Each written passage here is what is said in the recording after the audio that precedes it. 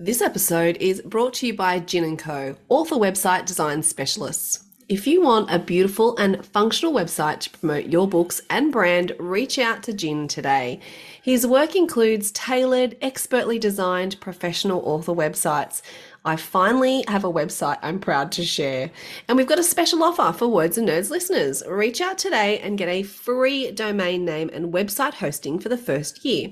You can get their website essentials package, includes domain name, website hosting, backup and security, free for the first year with any website purchase.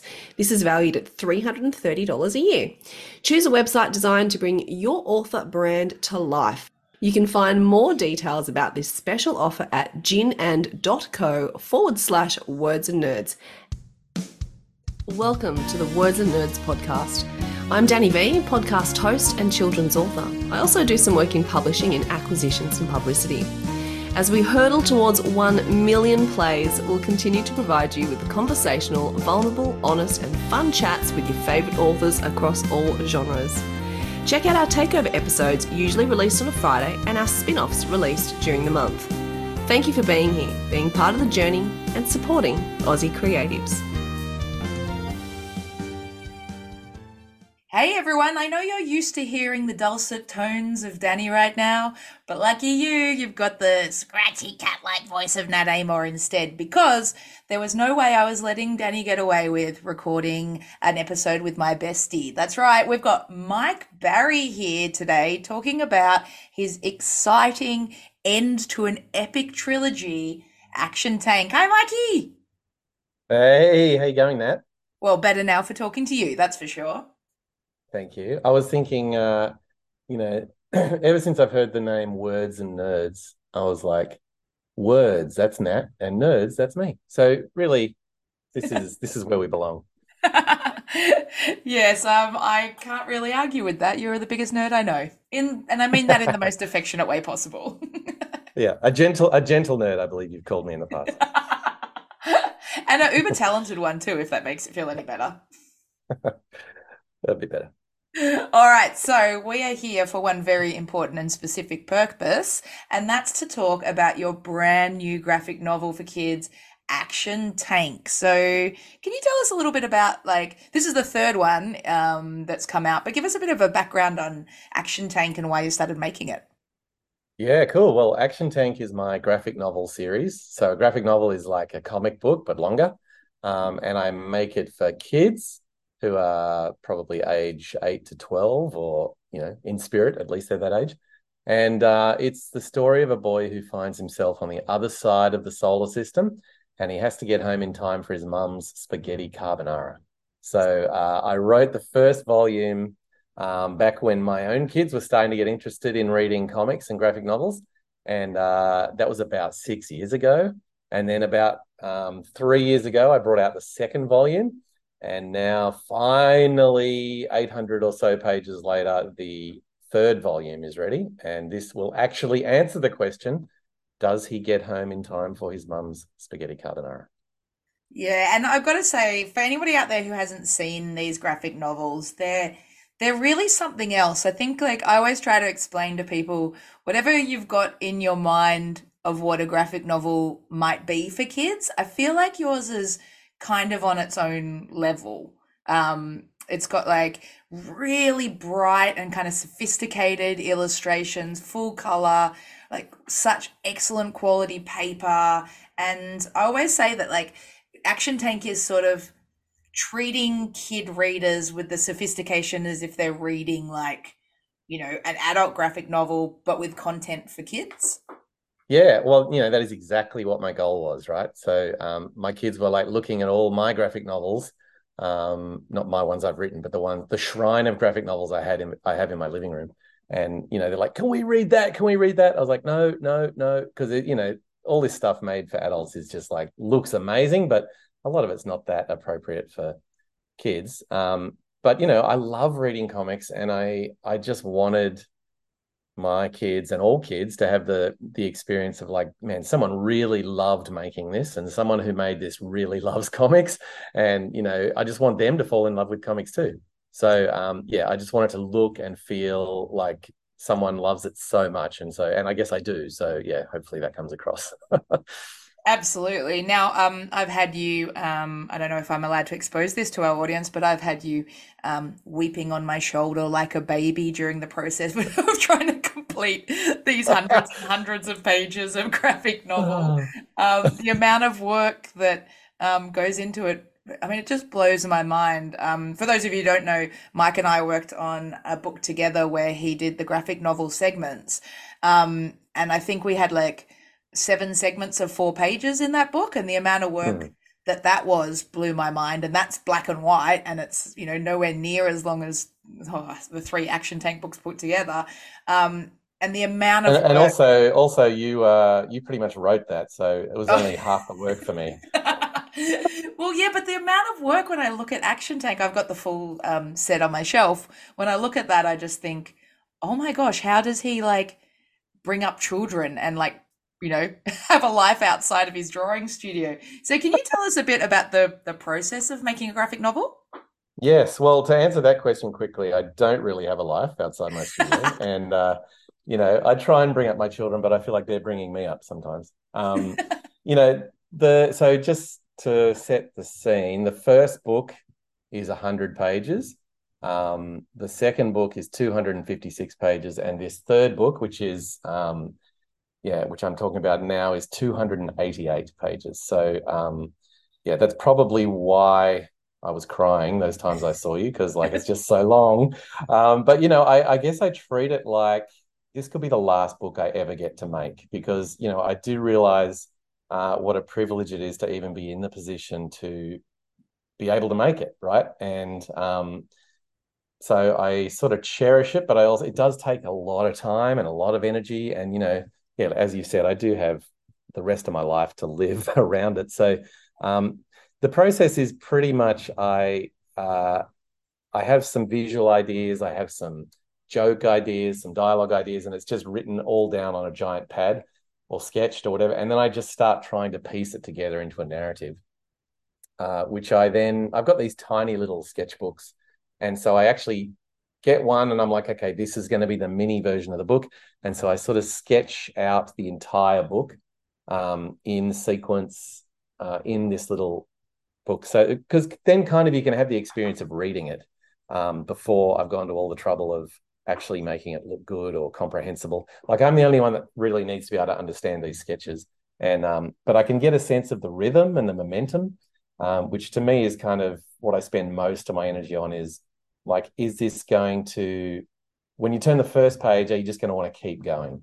And so, I guess the more I've made graphic novels, the more I think about it like making music, because there's so much rhythm to it. And it's also like, if you're making music, I guess you probably, lay down a vocal track, you've got a drum track, you've got guitars, and then you're like, oh, we could really add a cello here and make it feel a certain way. So it's a bit like that, where it's really like building up layers. So there's the dialogue and the action, obviously, but then I've got to draw it so that it works. I've got to do page layout so that your eye follows a certain flow, and then you want to turn the page. But I guess with my art, I sort of allow a lot of space for the color to do some of the work of the storytelling and the emotion. Yeah, So absolutely. yeah, And that's I kind of also reckon, I mean, rationals. just from what I've seen of yours too, something that really blows my mind is the kind of the different ways you express a thing that's happening, but visually. It's kind of like, I remember when we were working together and I'd be like, oh yeah, and then they fall off a cliff and then this happens. And then you would take that and the visual version of that just summed up like half a page of writing in one panel. Yeah, well, like it's so what I love heaps of stuff about comics, but if you're watching a movie, right, and that's the scene, then if you're the viewer, it kind of happens to you, right? So if that scene takes 20 seconds, like you watch it and then you've seen it and you've absorbed it and you moved on. But when you're reading a comic, like it's kind of at your own pace in some ways, right? So if you want to linger over a big double page spread and look at every detail and sort of go back and forth and look left and look right, and you can kind of control the pace with which you savor it. And so sometimes you're going to want to burn through it because you're really wrapped up in the story, but other times you may actually want to be savoring every page or, looking at every detail of the drawing. So when I'm creating it, I sort of do the same thing. I kind of, I want the experience to be a free flowing one where you keep moving. But on the other hand, I also want you to, um, you know, take stuff in, maybe even subconsciously, like, oh, this whole page is red, and I hadn't even realized that, but for some reason I'm crying, Yeah. yeah, just pulling all the different levers of storytelling on the page. So that one you're talking about, I remember there were four characters. They'd been pushed off a ledge, but they all have different powers, so they were all going to land safely using their powers. And so, it was an opportunity, I guess, to break it up into sort of four mini stories within one action, if you know what I mean. So, yeah, I had fun doing that, as you remember. And so with Action Tank, I noticed like one of the things that I really love about Action Tank is the way it's like quite short and fast and action pace, and then you turn the page, and then you'll have, like you said, like a massive big double spread that either has like heaps of breathing room, or it's like an extreme close up of something. Does that, as you're making the graphic novel, do those things change and adjust, or is that kind of planned before you start drawing? Yeah, look, so I self-published this book, at least in Australia, I self-publish it. And initially my plan was, how am I going to do that and make it work? And so I started to think, what if every page could also be a poster? That was how I started thinking about it initially. That's probably not really how it worked out in the end, but I started to get addicted to this idea of, a big, impactful double page spread, especially when you don't expect it, right? So when you turn the page and you're like, whoa, Yeah. And then I think it also leans into the fact that because I self-publish it, no one's saying this has to be 20 pages, it has to be 50 pages. It's like, well, this is going to be 288 pages.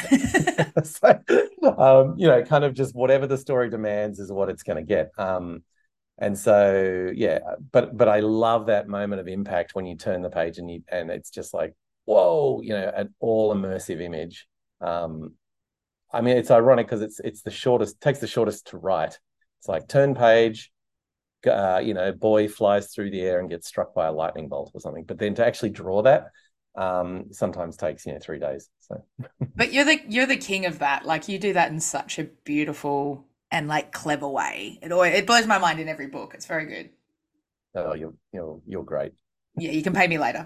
Um, so you were talking about how you self-publish these three books, and I think Mm-hmm. that that's probably something that the listeners will be really interested in, because I quite often get questions from people who are wanting to self-publish, planning to self-publish. They have self-published and they're looking at how to promote or get books in places or whatever, and I am completely useless to them because I don't really understand, and the idea of self-publishing just feels so overwhelming. But I'd love to like know A, why you chose to self-publish, sort of Mm-hmm. B, what's the pros and cons of self-publishing, and now I guess you've had the experience. So the book that we did together was traditional publishing. So now you've kind of had an experience from both sides. How does it compare?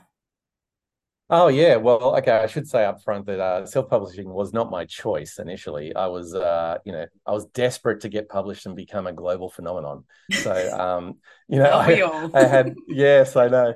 So I had the first 25 pages of the first book drawn and colored, I think, and so I was sending that. I didn't know what I was doing, but I was sending it to publishers initially, and then I worked out if I actually wanted it to be published, I'd have to get an agent because blah blah. Anyway, so I was just sending it out all over the place, and I got some interesting feedback. But basically, and this was, keep in mind, this was about 6 years ago, which doesn't seem that long in some ways, but on the other hand, in Australia, graphic novels were not even really a thing yet, which is weird to think about. But yeah, so I mean, I remember showing a couple of publishers in Australia, and they're like, yeah, okay, but how would we do this? Like, it's full color, it's big, it's 100 pages. Like, who's gonna?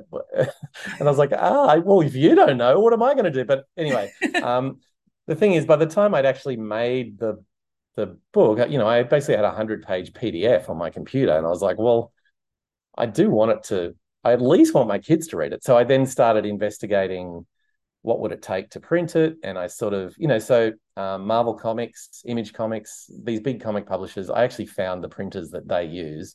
And I was like, why couldn't I use their production people, so that it looks and feels like a real high quality thing.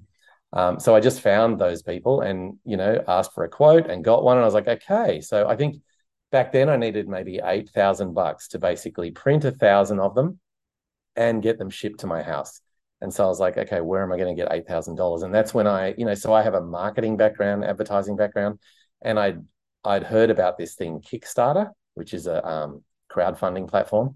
And I thought, man, I wouldn't mind trying that. That's pretty fun. So I basically created a pitch for the book and then put it on Kickstarter. And so how that works is it says, look, I need $8,000 to actually make this book a reality.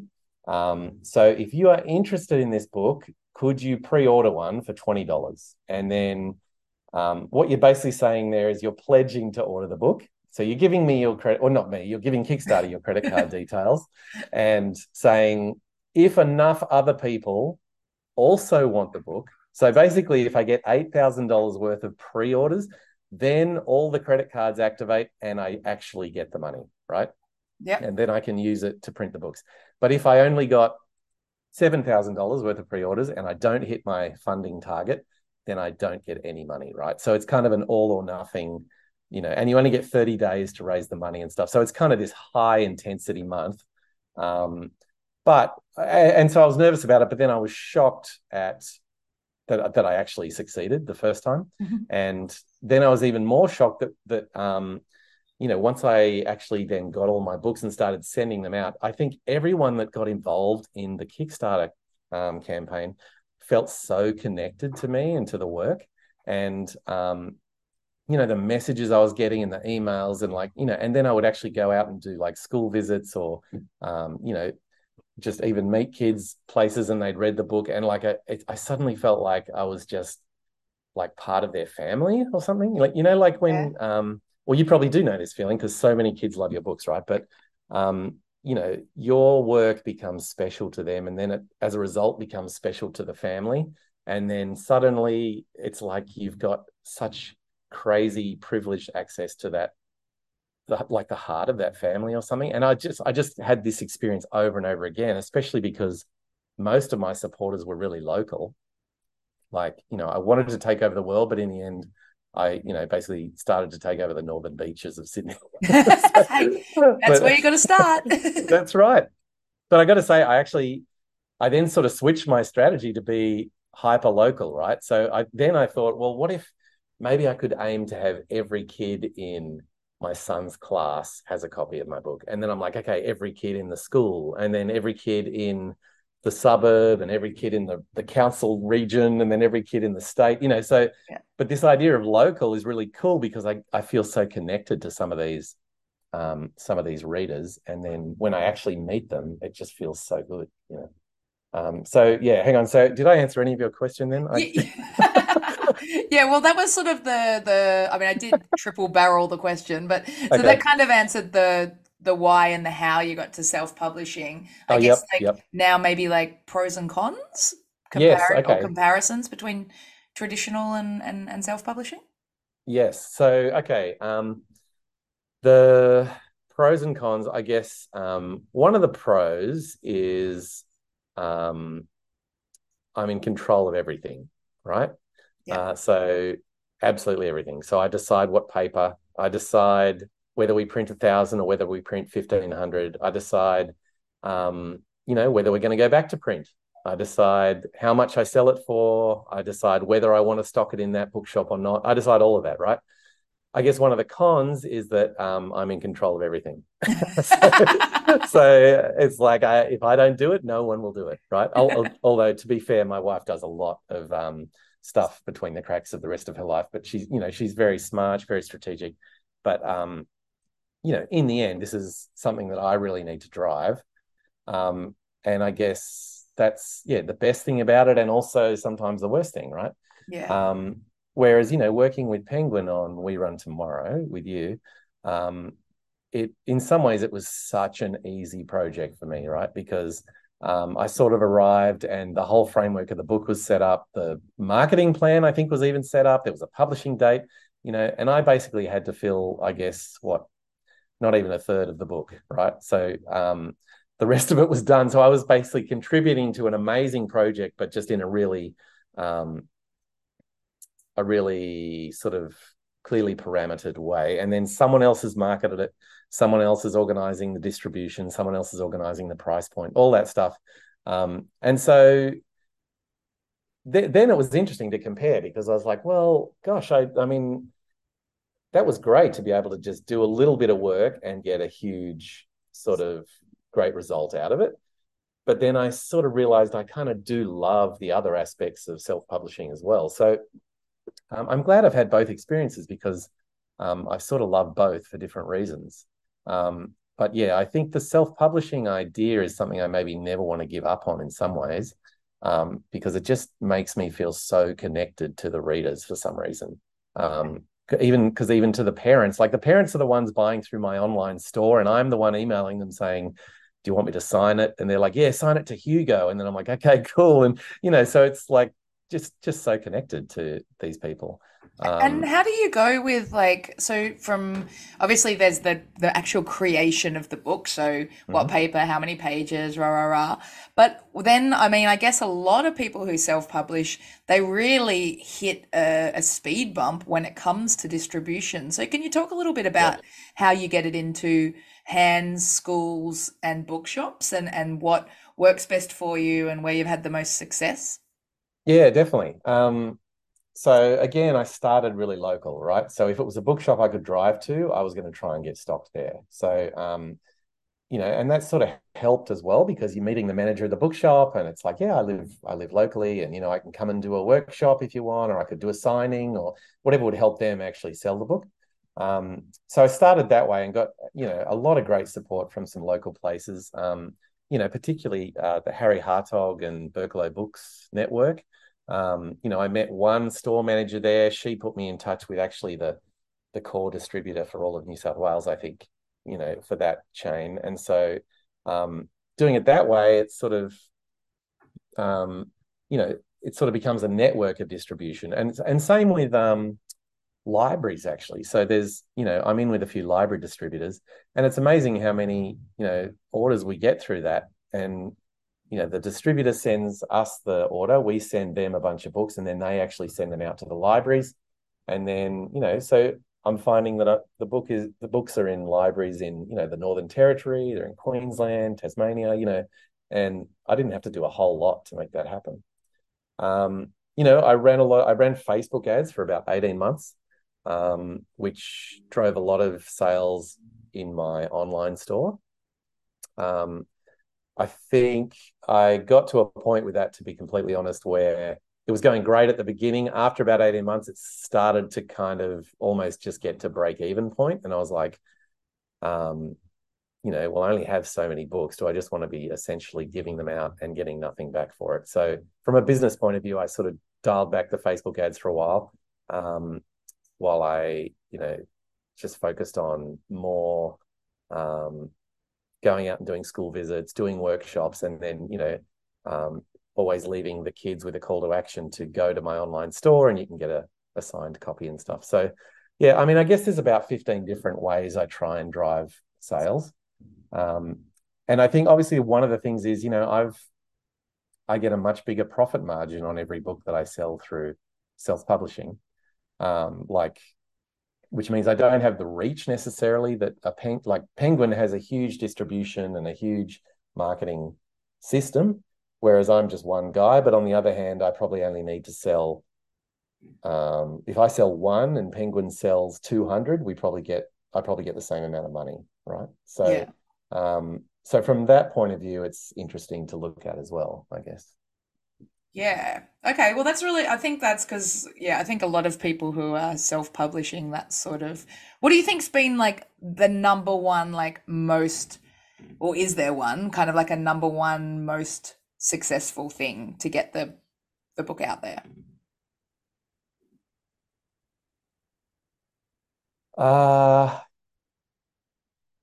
Okay, well, this is not something that I was able to control, but so book two actually uh was shortlisted for actually quite a lot of literary awards and actually won a Comic Arts Award of Australia as well. So um I put the book into all of those awards because I thought there isn't a lot like mine.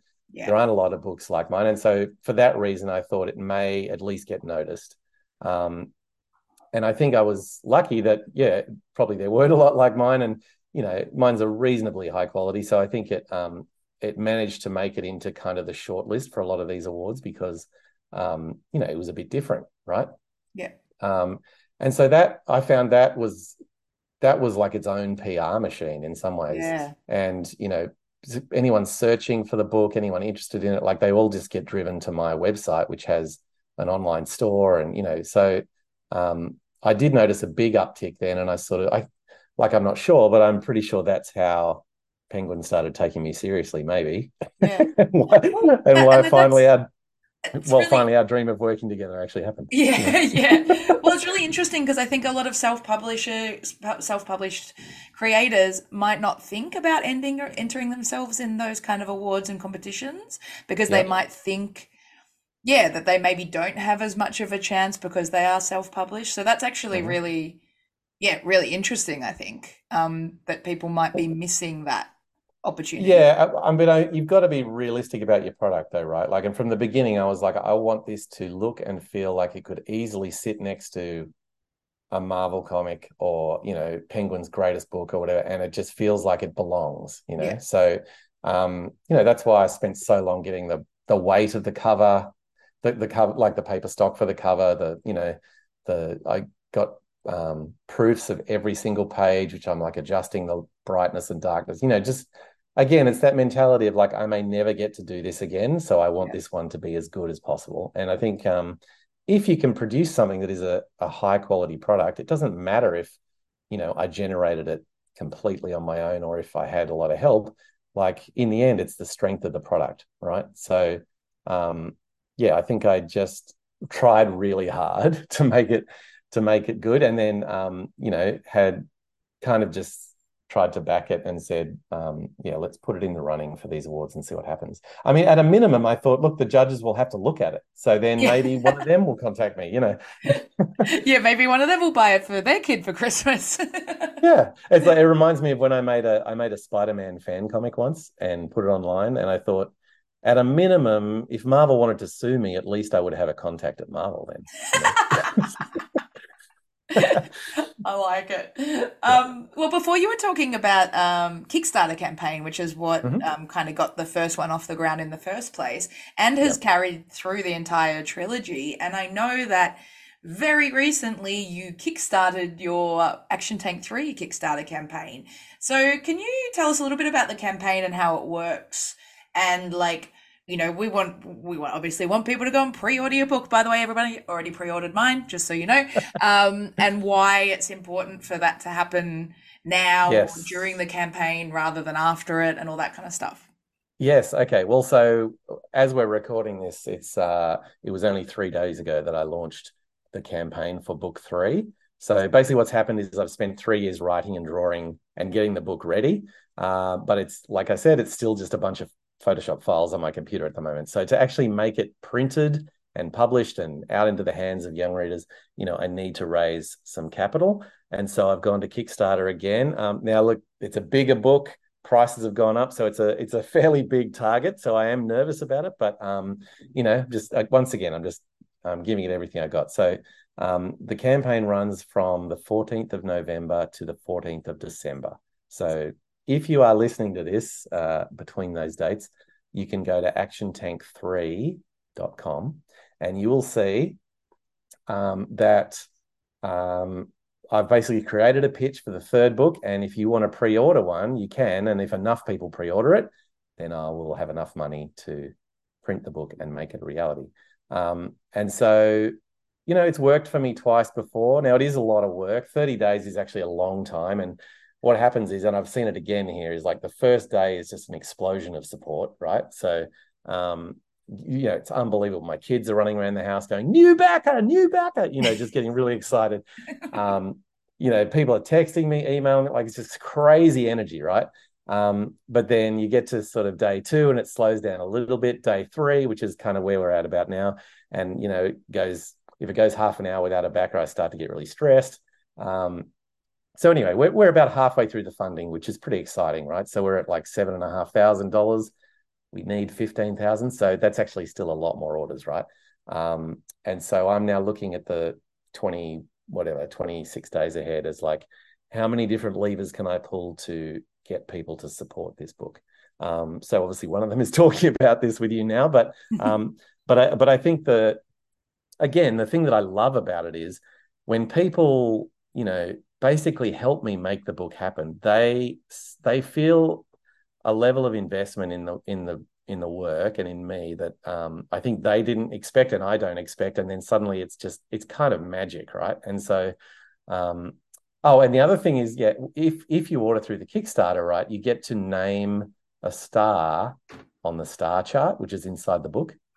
So I've done that the last 2 campaigns, and so a parent will order for their kid and say, yeah, my son, Jeremy or whatever, can you name a star after him? And so then Jeremy gets the book a few months later and they're reading through and they get to the end and there's all these stars in the star chart and they're like, oh my gosh, is that my name? And then they're like showing all their friends and their friends are like, how'd you get your name in the book? And so, it's kind of this, you're kind of immortalized forever as part of the creation of the book in some ways. So all these different things just mean that it's kind of not just it's not just to create the book, it actually creates a community around the book and around the trilogy. And I feel like so grateful for that community. And sort of, I believe writing and drawing can be quite an isolating experience, but I think with this sense of community around the work, I've never really felt isolated like that,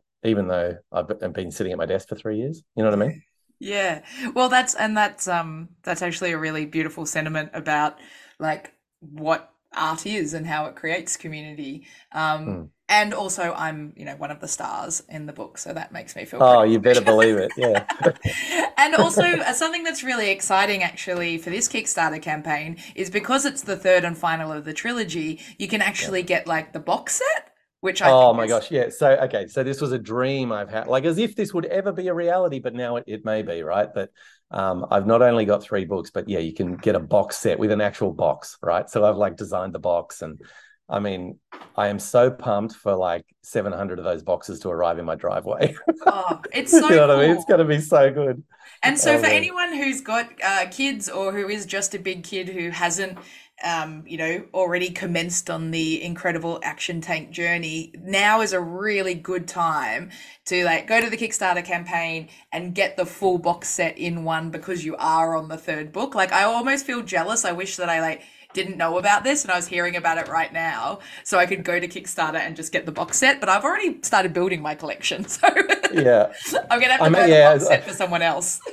Well, true, true. I mean, I'm trying to work out actually how I can just send people the box if they've supported me from the beginning. So I'll probably let you know once I work that out. I'm sure I can work it out. Oh, So yeah. that's very cool. Yeah. All right, so is there anything else that our listeners need to know about Action Tank and Mike Barry and what is coming? Oh, look, I think I've covered most of it, and you've been very kind to let me do all the talking, which I generally prefer our conversations to be two-way. So Since when? thanks a lot, Nat. Yeah, no, I know. Who am I kidding?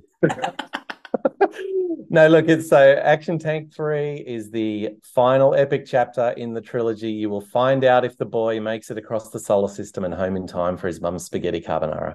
And if you want to be in on the ground floor, and if you want to have a name on the star chart in the book, and if you want to be the first to own it, actiontank3.com will take you to the Kickstarter.